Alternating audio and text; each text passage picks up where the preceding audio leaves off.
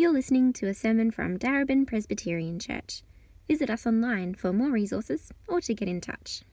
So we're looking at Ephesians 4, and I'm reading verses 1 through to 6. As a prisoner for the Lord, then I urge you to live a life worthy of the calling you have received. Be completely humble and gentle. Be patient, bearing with one another in love. Make every effort to keep the unity of the Spirit through the bond of peace. There is one body and one Spirit, just as you were called to one hope when you were called. One Lord, one faith, one baptism, one God and Father of all, who is over all and through all and in all.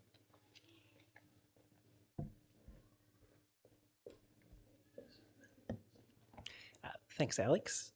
Please keep your Bibles open or open it up to Ephesians chapter 4 if you don't already have it open. If you don't know me, my name's Aaron. I'm one of the pastors here at DPC. I've got a vision impairment, so it's possible that there are some visitors here on a long weekend. Welcome to you. Please come and say hi at the end of the service. I probably won't be able to spot you across the church, so come and say hi. It'd be great to meet you. Please have the Bibles open. Is there an outline of my sermon? There's an outline of my sermon on the welcome card, I think. Yes, great. We're in the process of perhaps transitioning where we put our sermon outlines. So there's an outline of my sermon on the welcome card, if that's useful for you to follow along. Let's pray together. Gracious Father, please sustain me this afternoon. Give me energy and clarity to speak your word faithfully and carefully. And we pray, Father, that you would take up your word by the power of your Spirit, bringing it home to our hearts and minds in such a way that we are changed by it. For Jesus' sake we pray. Amen. No son of mine is going to behave like that. That's the words that I distinctly remember my dad saying when I'd behaved particularly badly at Craig Riddock's 9th birthday party on Reservoir Road in Bendigo. I can still remember the house. No son of mine is going to behave like that. I don't know if your parents have ever said something like that to you, but the message was pretty clear. I had behaved in a way that reflected really, really badly on my family, on my parents. I'd behaved in a way that just didn't match up, wasn't fitting for all the love and care and sacrifice that my parents had poured into my life over the years. No son of mine is going to behave like that. And now for some of you, those words might seem a little bit harsh, and my dad was probably about as frustrated as I've ever seen him in my life. But it wasn't that he didn't love me. It wasn't even that he was ashamed of me. It was that he was disappointed. Disappointed that in that moment at that birthday party, all the love that he'd poured into my life over the years had not motivated me to want to behave in a way that pleased him, that honoured him, that was worthy of the kind of family he was trying to lead. In a similar way, in Ephesians chapter 4, verses 1 to 6, God calls us to respond to all the love and grace and blessing and mercy that He's poured out on our lives in Jesus Christ, His Son, by walking in a way that is worthy of Him, that honours Him, that pleases Him, that's kind of befitting of children who've been called into the very family of God. Now that's Ephesians chapter 4, verses 1 to 6. It's a call for us to walk worthily before God our Father.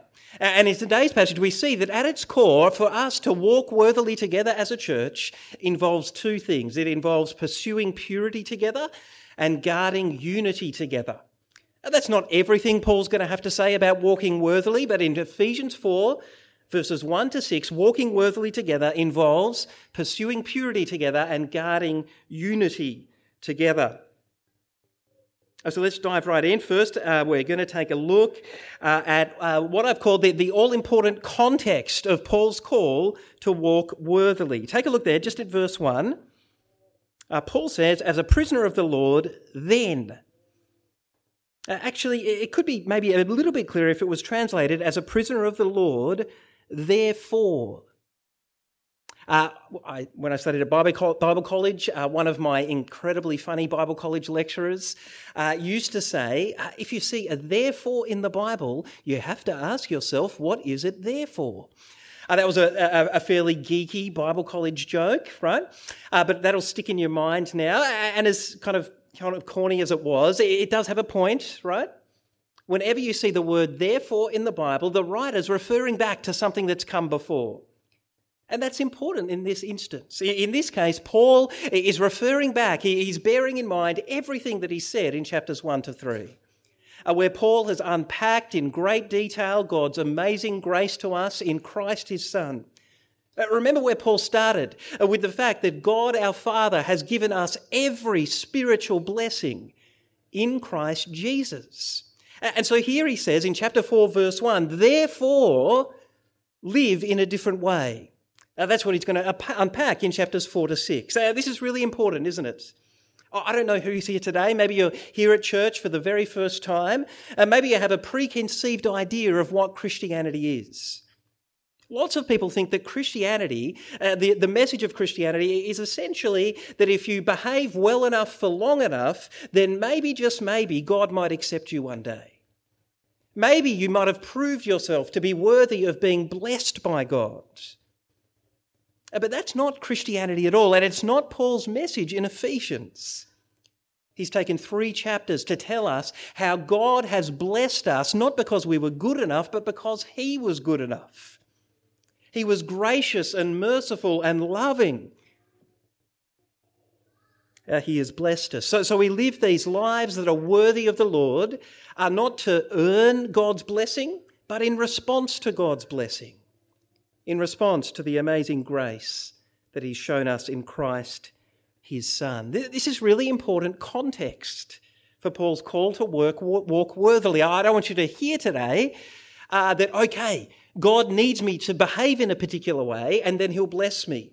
No, Paul said, God has blessed you in Jesus, his Son, with every spiritual blessing.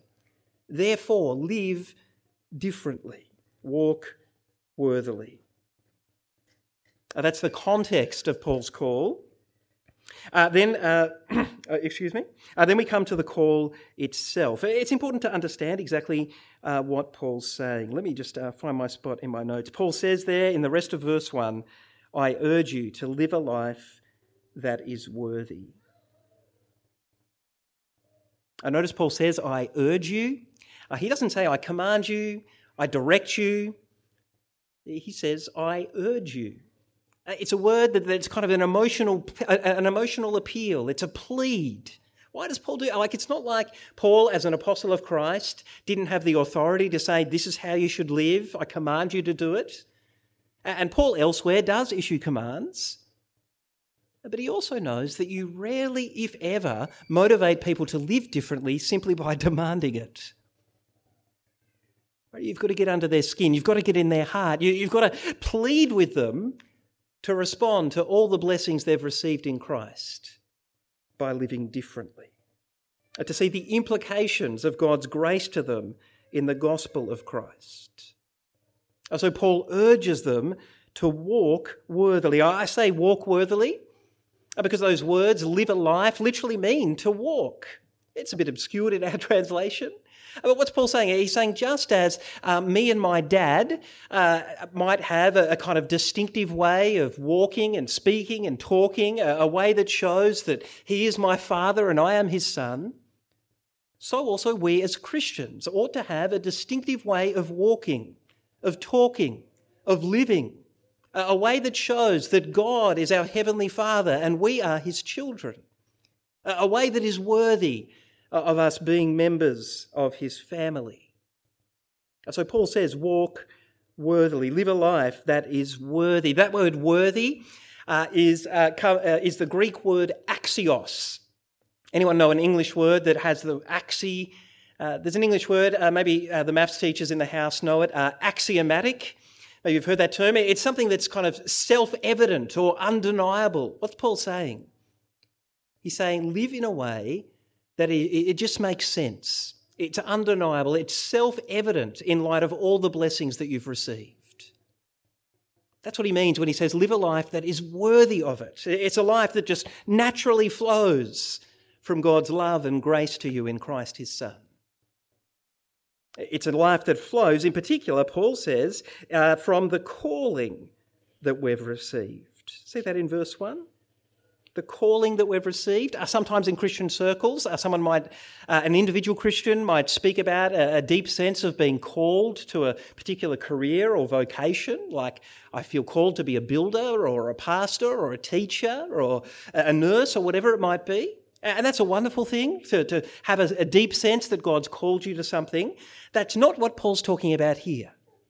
Here Paul's talking about the wonderful reality that is true of every true believer in Christ, which is that God has called us to himself through the good news about Jesus.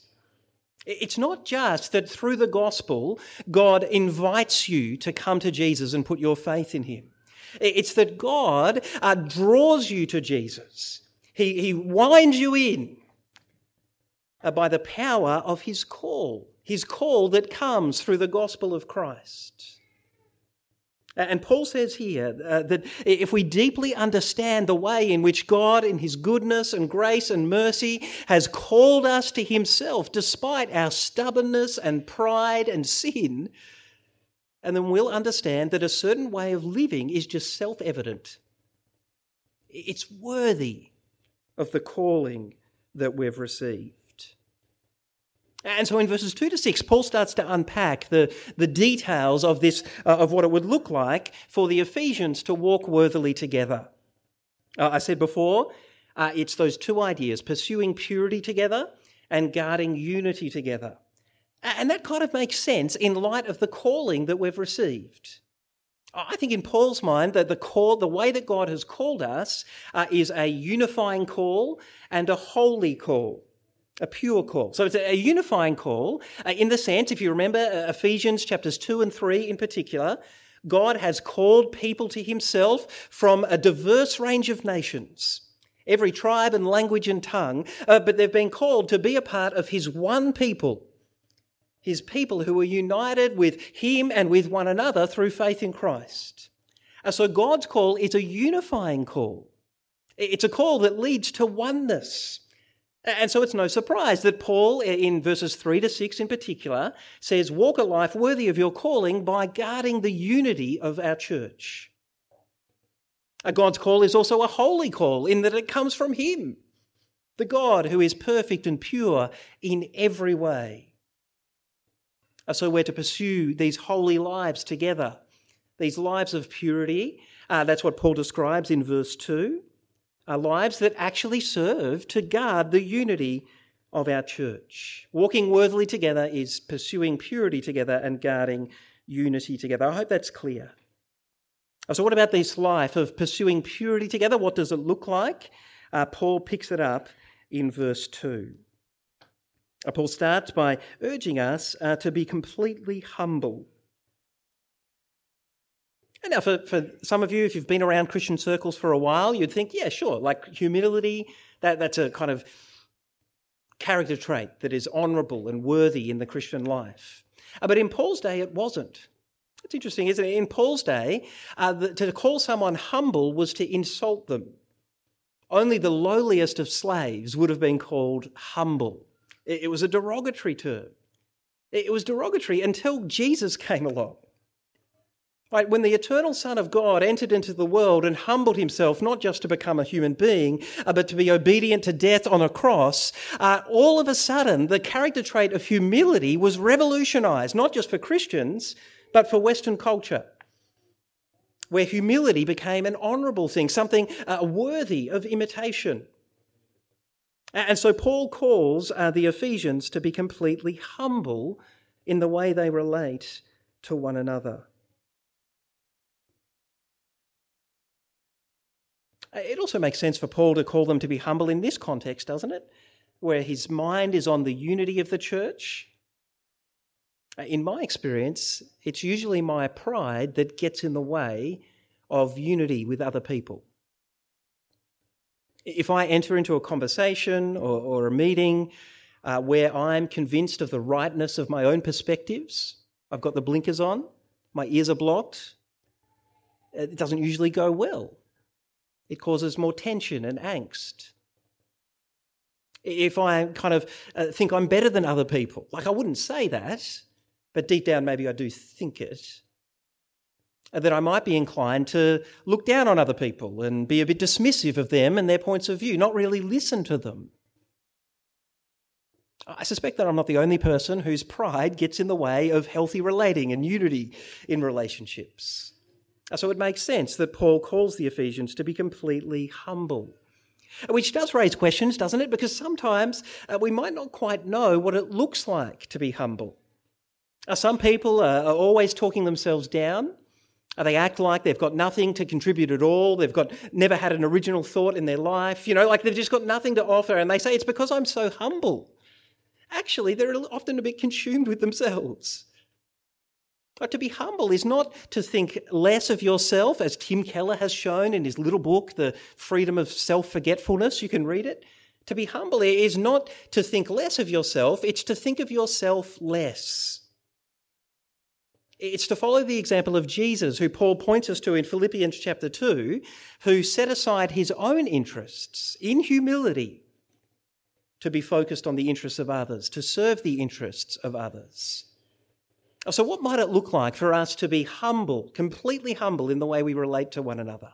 If you turn up at church, I want to suggest that the humble person is the person who's able to kind of, to some degree, get outside of their own head, their own thinking, their own scattered emotions, and look to the interests of other people. And to ask themselves, who is it that I can encourage today? Who is it that's on their own right now that I could connect with and welcome? Is there anyone new here at church? Is there anyone I can serve? Who can I get alongside and pray for this afternoon? I'm not saying it's not appropriate. Sometimes we're weighed down by thoughts and complex emotions, and they're just a bit all-consuming, of course. But the essence of humility is being able to set aside your own interests and focus on the interests of others. Paul calls the Ephesians to be completely humble. And then he calls them to be gentle. Another slightly complicated term, gentleness, is sometimes translated as meekness. And I think people go meekness equals weakness. And those of us who have kind of strong personalities and strong convictions feel a bit uncomfortable about that. What do you mean? I've got to be weak? It kind of conveys the idea that to be a Christian means that you should never be assertive. You should be very, very careful about advocating for your own rights or entitlements in any situation because we're called to be meek, right? And meekness equals weakness. But it doesn't. Right? Jesus himself, in Matthew chapter 11, verses 28 to 30, described himself as the one who is gentle, meek, and humble, lowly in heart, gentle and lowly in heart. Now, of course, Jesus wasn't preoccupied with his own rights. He was looking to the interests of others, but he certainly was no pushover. He was someone with strong convictions, a strong personality. He was passionate about what the Lord had called him to, what his Father had called him to. So gentleness is not so much about being weak, it's about having your strength under control. Strength under control so it can be channeled for the good of others. That's what we see in Jesus, the almighty, strong and powerful one whose strength was always used for the good of others in gentleness and tenderness. That's gentleness. In fact, in Paul's day, maybe this is a useful picture, I read during the week, sometimes the word gentleness was used to describe the process of a master taming a wild donkey.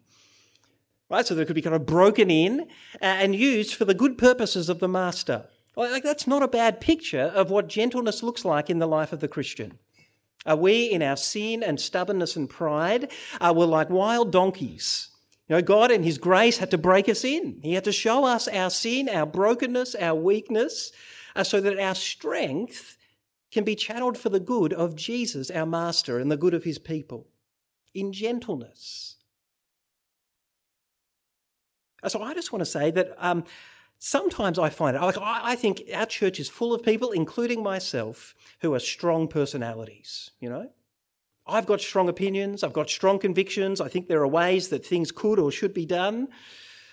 Sometimes I come on strong, right?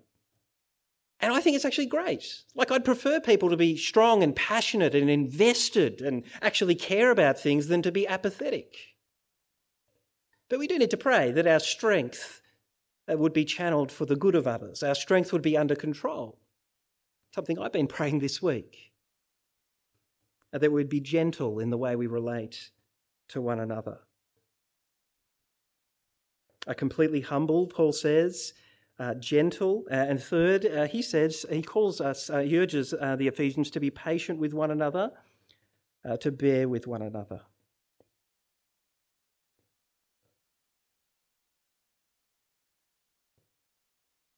I think I've had a few moments since becoming a Christian, quite a while ago now, but a few moments where I've just been blown away with how patient God is with me. I don't always think that. As I said a few weeks ago, I probably said sometimes in my kind of self-righteousness, I kind of think, yeah, God's kind of lucky to have me, you know. But other times where I have a bit of more insight, I realise, God has put up with so much from me. I'm incredibly stubborn and proud, full of sin and failure of all sorts of kinds. God has been incredibly patient with me. And he's been patient with all of us, like if you're a Christian. So it makes sense. It's worthy for us to be patient with one another. What does a patient church look like? People could brainstorm that later on, chat about it over supper. A couple of things. I think a patient church is a church that's slow to anger. Like, that's a character trait of God that we read in the Bible. It's a mark of his patience. God is not kind of trigger happy, not volatile or explosive. He's got a long fuse rather than a short fuse. That's a mark of a patient church. A patient church also, I want to suggest, would be slow to judge and critique and criticise. That's not to say that it's never appropriate to rebuke or correct a brother or sister, but it is that you're kind of slow to do that. You want to make sure that you've patiently listened to them and you've understood where they're coming from before you perhaps then correct them. That's patience. And if you're anything like me, I'm a mixed bag with showing people patience. I reckon this is an area that we could grow in. We could grow in all these things as individuals and as a church, but I think this is an area that we could grow in, being patient with one another. Which is not to say that when there's sin and failure in the church that we just kind of put our head in the sand and pretend it's all okay. That's not patience. Right? Well, some sin and failure really does need to be called out. It needs to be addressed, especially amongst leaders, right? It needs to be addressed sometimes in a more formal way. Right? Those of you who are regulars know that that's what I got a taste of that earlier this year in the presbytery process. That was painful, but completely appropriate and necessary for the purity of the church, right? So it's not to say that we should just kind of turn a blind eye to sin and failure. But it is to say that in general we should be patient with one another, patient with the sin and failure of others, because we know that our lives too are full of sin and failure. Paul calls us to bear with one another, to be patient with one another. And fourth, at the end of verse 2, we're to bear with one another in love. Constant theme, isn't it? The key kind of pinnacle virtue in the Christian life is love. A love that is patient. That's what Paul's just said. A love that is kind, that is gentle. A love that is deeply humble so that it's other person-centred, concerned for the interests of others. As we heard last week, may God strengthen us and root us and establish us in this kind of love for one another. So that's kind of the first thing. God in his word is calling us to walk worthily together by pursuing purity as a church, a life of holiness that actually serves to guard the unity of our church, which is really Paul's focus in verses 3 to 6. Now, if you take a look at verses 3 to 6, I think it's not like you don't need a kind of 3 or 4 year Bible college degree to see that Paul's key idea in verses 3 to 6 is oneness or unity. He kind of drives it home a few times. I may have miscounted. I have said I've got a vision impairment, so sometimes I miss things. But I think 8 times in 4 verses, he uses the words one or unity. You can underline them if you like. Maybe not in a church Bible, but, And you'll notice that Paul's not saying that it's our job as Christians to try and manufacture unity, to kind of create it.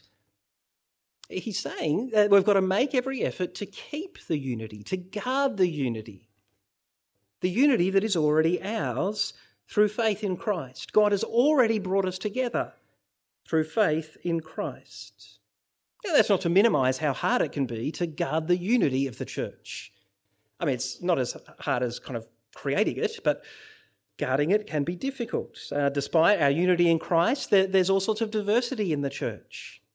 People from different nationalities, people who speak different languages as their first language, people who grew up in different socioeconomic classes, people with different political persuasions, people with vastly different personalities, like lots of diversity, despite our unity in Jesus. And in the midst of all that diversity, we don't always do a great job of living the lives that Paul describes in verse 2.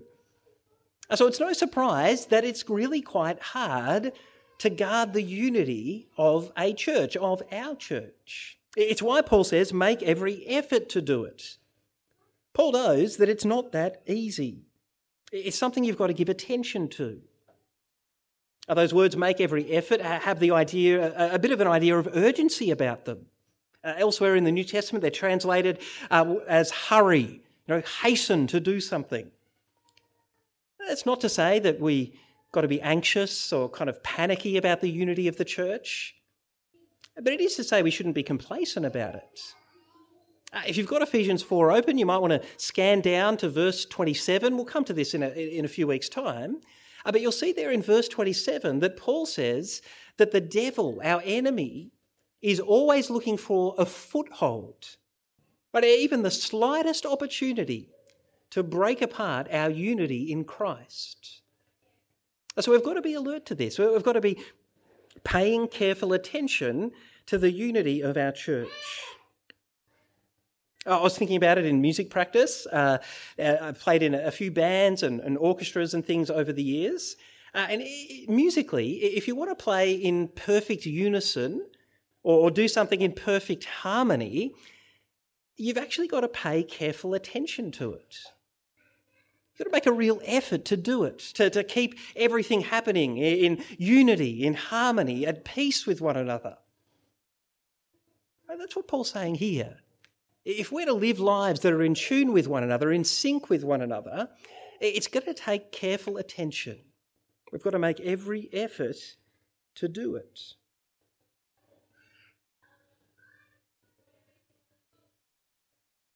In verse 3, Paul reminds us that, part of the reason, what unites us as a church is what he calls here the unity of the Spirit. What we share in, the wonderful reality that all believers in Jesus are filled with the same Spirit of God. And notice the rest. He says, guard the unity of the Spirit through the bond of peace. I've never really noticed that before, but I think that in using those words, through the bond of peace, Paul's reminding us of the cost that God has paid for us to be at peace and to be in unity with one another. You should read it later on again if you want, the second half of Ephesians chapter 2, verses 11 to 22. Paul explained how through Christ's blood shed on the cross, God the Father has brought together people from every nation into a powerful bond of peace. People who were once divided, who were once hostile to one another, are now at peace, not just with God, but with one another. But it was costly. It cost the precious blood of Jesus, God's Son. So when Paul says, guard the unity of the Spirit through the bond of peace, I think he's reminding us. He's saying, just remember how precious the peace and unity of the church is to God your Father. He considered it to be worth the shedding of Jesus' blood on the cross. Guard the unity of the Spirit, Paul says, through the bond of peace. That's a pretty deep reason, I reckon. Thinking about the cross and Christ's blood shed, it's a pretty deep reason to be serious about paying careful attention to the unity of our church. But Paul goes even deeper in verses 3 to 6. He actually says that our unity with one another as a local church is a concrete physical sign of our spiritual unity with God himself. The God who we've come to know as Father, Son, and Spirit. So if you look at verse 4, you'll see that God the Spirit is the one in focus. Right, first, Paul reminds us that there's one body of Christ. Paul knows that there are lots of local bodies of Christ. You know, he's not, even in his day, like near to us, there are lots of local bodies of Christ. Thornbury Church of Christ, Northcote Baptist, Reservoir Presbyterian, Bandura Presbyterian, Mary Anglican. Like there's lots of local bodies of Christ. Paul knows that. But in the midst of that diversity, Paul's saying that there's one universal body of Christ. It's made up of all true believers in Jesus, who are in heaven and on earth, who are united under Christ, their head, Christ, their Lord. There's one body of Christ, Paul says, and here's where the Spirit comes in. The Spirit, the body of Christ that is united by the one Spirit. So Paul says, guard the unity of the church, because your unity with one another in a particular local church is a concrete physical sign of the fact that you all share in the same Spirit of God, the same relationship with God, the Spirit. And then God the Son, he addresses Christ, our Lord, in verse 4 and verse 5. In verse 4, Paul points out that through Christ, God's Son, through the Lord, we've all been called to the one hope. What's that hope? It's the hope that one day our Lord Jesus Christ will return. Look at Ephesians chapter 1, verse 14 later on.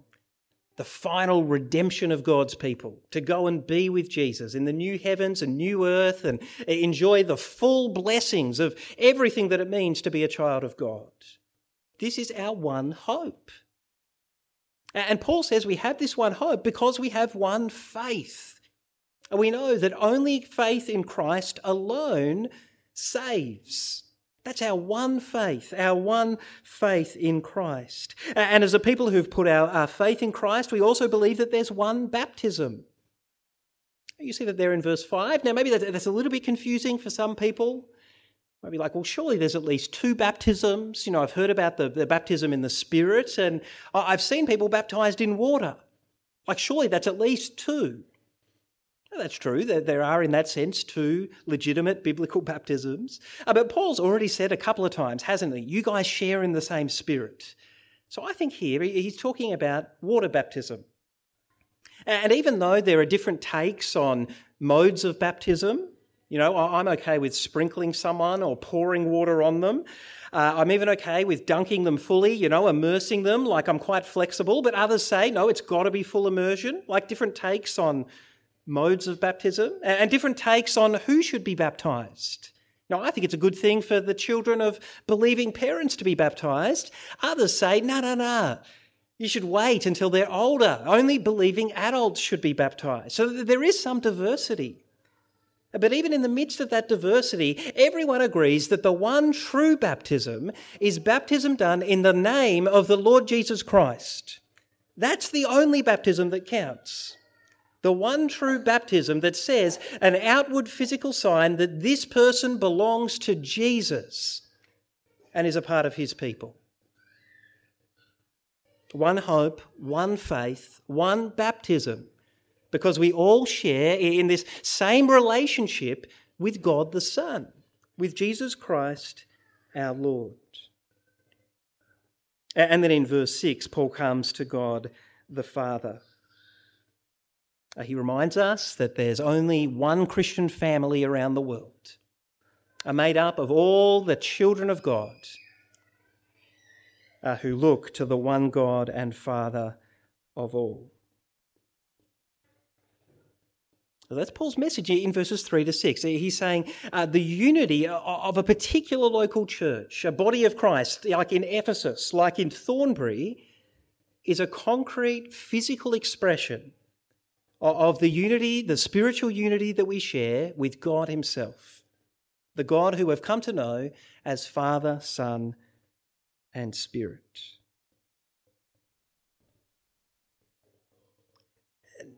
Now, maybe for some of you that raises some questions. You perhaps feel a little bit of discomfort about that because we're not necessarily in the midst of the most unified time as a church. I don't think there's but the reality is there are lots of uncertainties, lots of unanswered questions. Some of those questions are answered in my mind, but that hasn't been communicated yet, right? Lots of unanswered questions. When are we going to move to Rossmoyne Street? New unanswered question today. What time are we going to be doing church for the next however long? What's the budget going to look like for next year? How are we going to get out of this financial fix that we find ourselves in? What's the paid ministry staff going to look like next year? Lots of unanswered questions. Unanswered questions about the future tend to create anxiety and insecurity because we all like to be in control. And in the midst of anxiety and insecurity, people often take sides.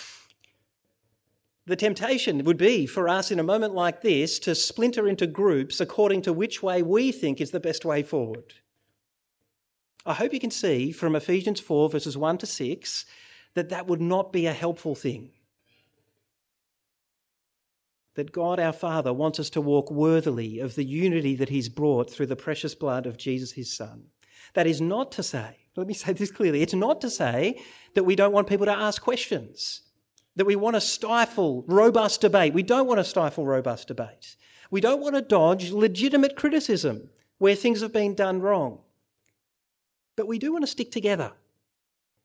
We want to remember that the things that unite us as a church are much, much deeper than some of these things that we might see differently.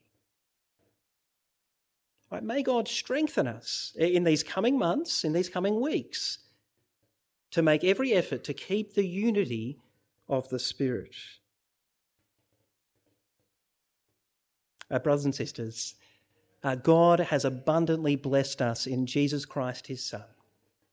He's shown us amazing grace and love and care, and he calls us to walk worthily of that, to live as children of his. Walk worthily in particular from today's passage by pursuing purity together and guarding unity together. Let's pray. Our Father, we need your help, and we thank you for your amazing grace and mercy and blessing to us in Jesus, your Son. You have blessed us far beyond we can comprehend and far beyond what we deserve. We pray, Father, that we would, in this moment, commit ourselves to responding to your love and grace and mercy by seeking to walk worthily together. We pray, Father, that in so doing we would commit ourselves to live lives of holiness together by your grace, that we would seek to be completely humble and gentle and patient with one another, that we would bear with one another in love. Father, you know that we're not going to be doing this perfectly, and we throw ourselves upon your mercy in that regard. But we pray that by the power of your Spirit, that you might help us. And we pray, Father, that in living these lives, that you might help us to pay careful attention to the unity of our church, to keep the unity of the Spirit, remembering, Father, that our unity together as a church is supposed to be a reflection of our spiritual unity with you, the God who we know as Father, Son, and Spirit. Please, Father, plant these truths deep in our heart and change us for the glory of your Son, we pray. Amen.